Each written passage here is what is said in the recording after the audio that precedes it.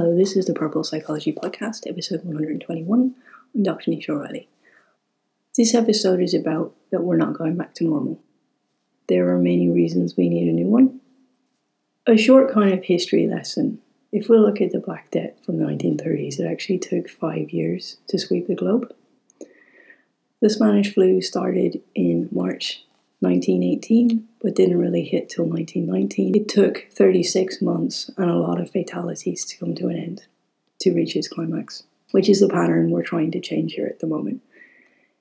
If we look at this pandemic by comparison, in 2 months with globalization, Corona went viral. This doesn't mean it will be as quick to leave, and anyone who tells you that they haven't hit a wall and mourned part of their life here is lying. The reality is I live in a place where I don't have like-minded people around me.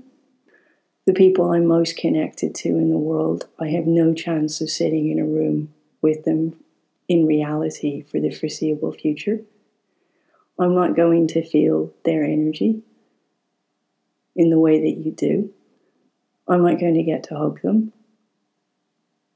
And I was ready to start to travel to hopefully meet more people like this.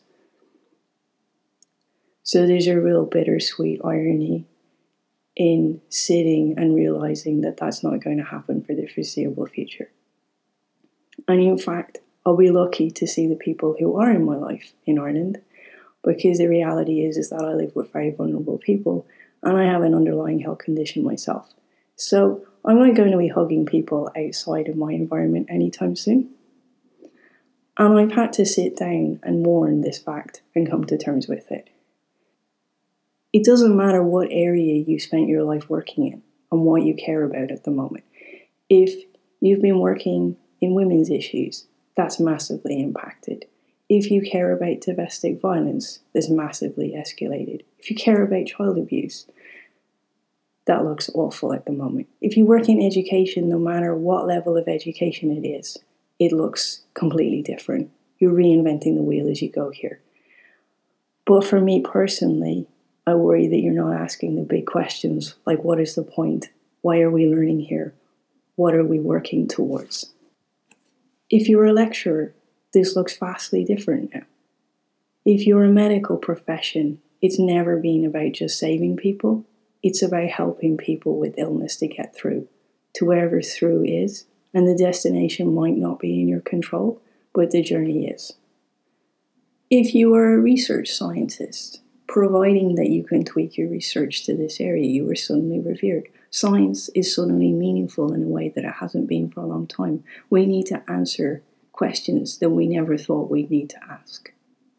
We're starting to learn how important it is where we put our money. We're starting to see how important culture is. And culture couldn't look any different if you tried right now. But it's getting us all through. If you're a business person, your business looks radically different right now. If you're an environmentalist, you're trying desperately to get people to see that we need a different future from this. If you work in travel, tourism, those areas are never going to look the same again. And in fact, the silver lining from this pandemic is the fact that we do need to change and we do need to make our life simpler. We do need to travel less. We do need less manufacturing. We do need less tourism. We just need less stuff all around. And it would be a really good reality check for you to sit down and write out that list and think about what you've really needed during this time. Your favourite shops might not exist. I don't know if I'll ever be able to go to the pen corner and buy ink again. And they're not online, so I can't support them now.